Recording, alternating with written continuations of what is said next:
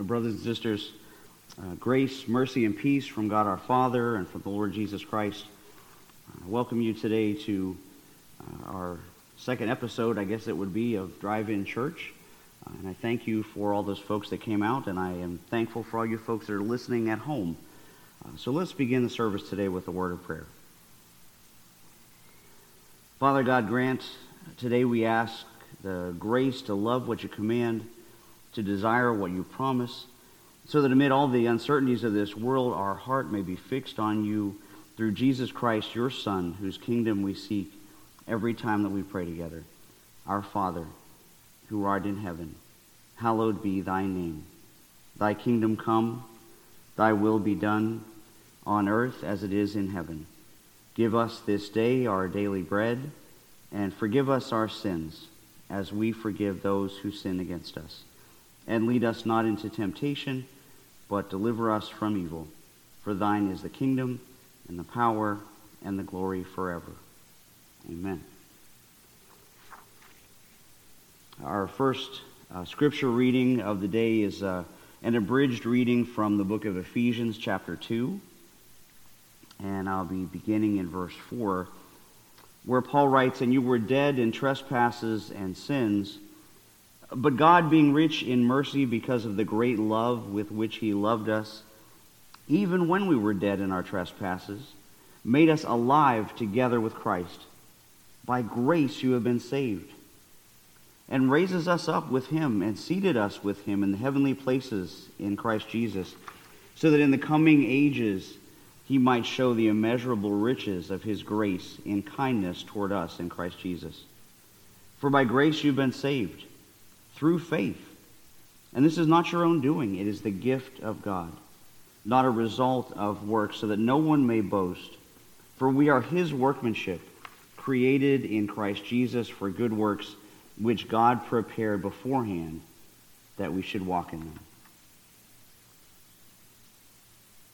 Our second reading is also a New Testament reading from the Epistle of James, chapter 1. And he writes, "Count it all joy, my brothers, when you meet trials of various kinds, for you know that the testing of your faith produces steadfastness. And let steadfastness have its full effect, that you may be perfect and complete, lacking in nothing. If any of you lacks wisdom, let him ask God, who gives generously to all without reproach, and it will be given to him. But let him ask in faith with no doubting, for the one who doubts is like a wave of the sea that is driven and tossed by the wind. For that person must not suppose that he will receive anything from the Lord."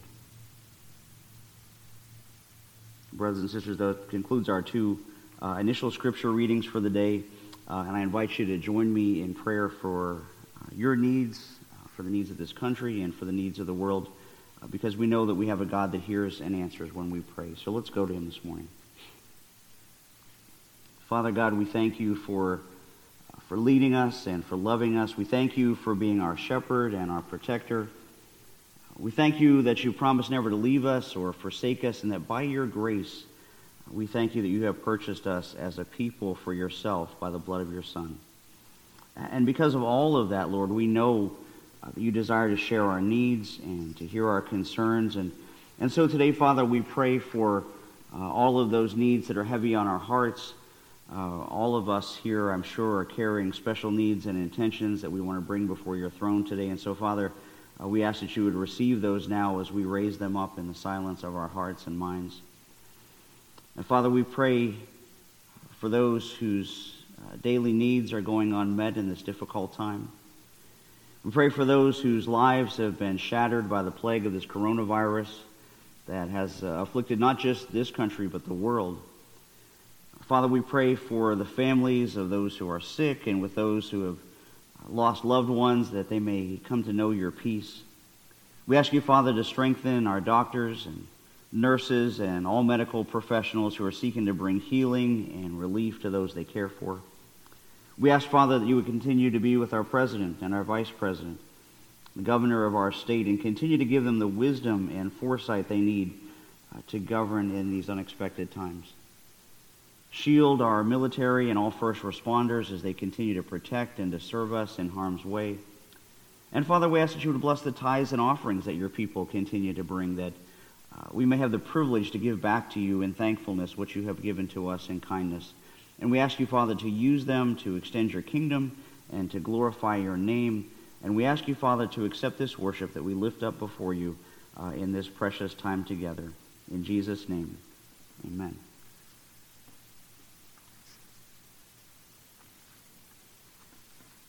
So we come to our sermon portion this morning, and as I look around, I immediately want to ask, how's everybody doing? Right? How are you doing? Are you getting stir crazy yet after being in 2 weeks of lockdown mode? Are you starting to get a little tired of seeing the people that you have to live with? Someone actually said to me that they really needed to find out just how long this quarantine and social distancing thing is going to last, because his wife keeps trying to get back into the house. But seriously, though, at times like this, we can all start to get on each other's nerves, can't we? I know you wives have probably been going around saying to yourselves, if that husband of mine does that one more time, I'm going to scream.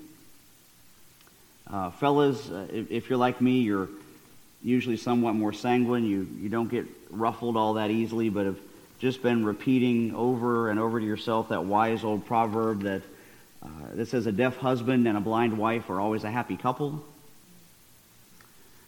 If you have kids at home during this time, well, all I can say to that is make sure you remember to pray for Vicky and me. But truthfully, I'm sure it hasn't been a picnic for them either. Because, honestly, all of our breaking points get stretched at a time like this. But thankfully for you, and especially for me, we have a loving Heavenly Father whose endurance and patience and loving kindness is supremely higher than ours. In fact, it's actually part of His nature to be that way. And we actually read about it last week, but didn't get to touch on it or to comment on it. But it's way too vital and much too important to just pass by. And so we're going to take a quick look back at just the last 3 verses of Psalm 86 from last week. So if you're following along in your Bibles, I invite you to join me in Psalm 86, beginning in verse 15. And the psalmist writes, "But you, O Lord, are a God merciful and gracious, slow to anger and abounding in steadfast love and faithfulness. Turn to me and be gracious to me. Give your strength to your servant and save the son of your handmaiden. Show me a sign of your favor, that those who hate me may see and be put to shame, because you, Lord, have helped me and comforted me." Let's take just a moment of prayer before we go any further. And Lord, we thank you as we receive today this gift of your word as we come to the message. We thank you, Father, that it was you who caused all of these holy scriptures, and including these psalms, to be written for our learning. And so teach us today, in the power of your Holy Spirit, the truths that you would have us to learn. And I ask you now, Father, to quicken the hearts of your people and to convict the minds of any that don't know you. And I ask this in Jesus' name. Amen. So for any of you that have been in Sunday school class or in Bible study, and let me just say, boy, how I miss those. I hope you do too. But if you've been here for any of those, you've heard me explain that in the original Hebrew text of the Old Testament, there's no use of exclamation points or highlighting or italics or underlining, anything like that, to show that the author is wanting to really emphasize a particular part of their message. And so in Hebrew, the way an author would highlight an important principle is by repetition. And so when you see a word or an idea or a passage repeated several times, it's a really good idea to pay close attention to it. And this psalm that I just read for you has a verse that's repeated almost verbatim 7 times in Scripture.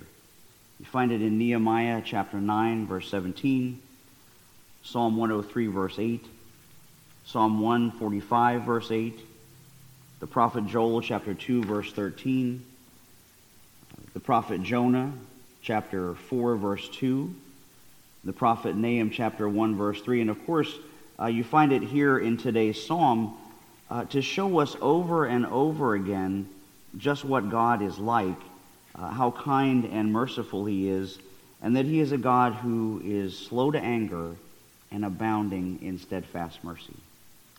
And we began to approach the idea a little bit last week as we saw 6 things that David says God does for those that know him as their Savior. Number 1 on that list he gave us was that God preserves us. Number 2, he said that God gives us joy. He goes on to say God teaches us. Number 4, that he delivers us from hell, and completes that by saying God helps us and comforts us. And David tells us those are just some of the things that God does for us. But this same psalm also shows David giving us a number of things, not just that God does, but that God is, or what theologians would call God's attributes. And we could spend, if we had the right format and the right time, hours and days parsing out those ideas of God's internal attributes. But, I think a post from another pastor really gets to the heart of the matter a little quicker and much better than a lot of theological jargon. And he writes that a 5th grade teacher in a Christian school in El Segundo, California, asked her class to look at some TV commercials and then see ways to make those advertising slogans communicate ideas about God instead. And so here's some of what the kids came up with talking about God's attributes. One child wrote, God is like Coke because he's the real thing. Another one said, God is like Hallmark cards because he cares enough to send his very best. Another child said, God is like Tide because he gets the stains out that others leave behind. Another child said, God is like General Electric. He brings good things to life. Another said, God is like Allstate because you're in good hands with him. Another clever little kid said, God is like Dial soap. Aren't you glad you have him? And don't you wish everybody did?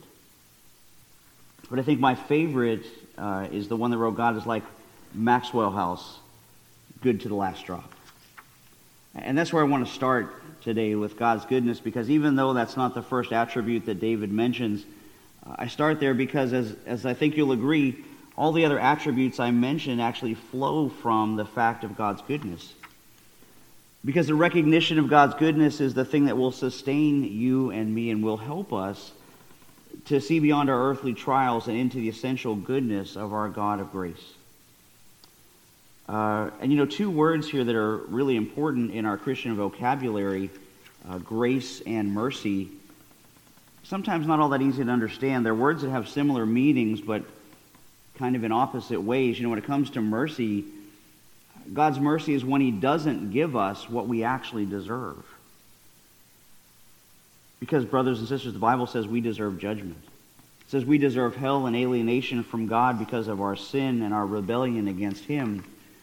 But that if we'll trust in him for our salvation, then in his mercy, he promises not to give us those things that our life warrants. See, he doesn't give us what we deserve. Instead, he gives us his great mercy. His great mercy in what we call grace. Or just another word then for his unmerited favor. Doing for us things we couldn't earn and that we don't deserve, but that he graciously and compassionately extends to you and me. And I want you to think about this for a minute when it comes to his grace and his compassion and his mercy and his love, because sometimes these words get all conflated. Did you ever think of the difference between the ideas of compassion versus pity? Again, another 2 words that are really similar, but there's one very important difference, because pity is only the emotional response to something that makes you sad. Compassion, on the other hand, compels you to act on that emotion, to do something about it. For instance, suppose you see a homeless person on the street, and as you pass by, your heart goes out to them, and you maybe wonder how they got into that state and how awful it must be, but then you walk right on past them and you don't do anything for them. With that moment, what you've experienced is the mere emotion of pity. But compassion is pity plus action. You'd be showing compassion by not simply feeling pity for that homeless person, but by doing the work of compassion, by giving them something to eat, or taking them one of your extra coats, or even just saying hello and acknowledging that that individual is still a person made in God's image. You see the difference there? And now, having seen that, aren't you glad God didn't just have pity on us? That he didn't just look over the portals of heaven and say, well, look at those poor little things down there. They're so filled with pain and brokenness and sorrow. Boy, that's too bad. And then just have him go about his business doing nothing for us. But no, you see, God looked at our sinful condition, at all the pain and the suffering that sin brings, and he didn't just have pity on us, he had compassion. He did something about what he saw, and just like Hallmark cards, he cared enough to send his very best. His very best in Jesus Christ. Just as the Bible tells us in John 3:16, that for God so loved the world that he gave his only begotten Son, that whosoever believeth in him should not perish, but have everlasting life. And the Bible is also quick to remind us in the book of Hebrews, how shall we escape if we neglect so great a salvation? Because, brothers and sisters, God is patient with us, but someday that patience is going to run out. So come to him today.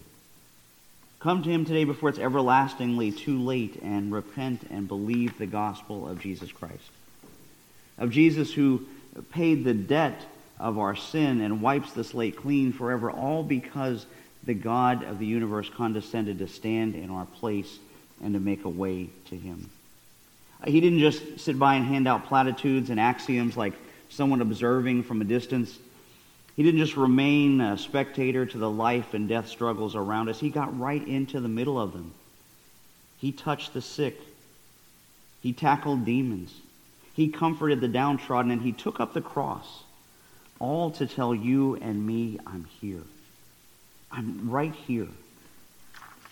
Our Lord God, who is merciful and gracious, slow to anger and abounding in steadfast love and faithfulness, keeping mercy, the Bible says, for thousands, and forgiving iniquity and transgression and sin.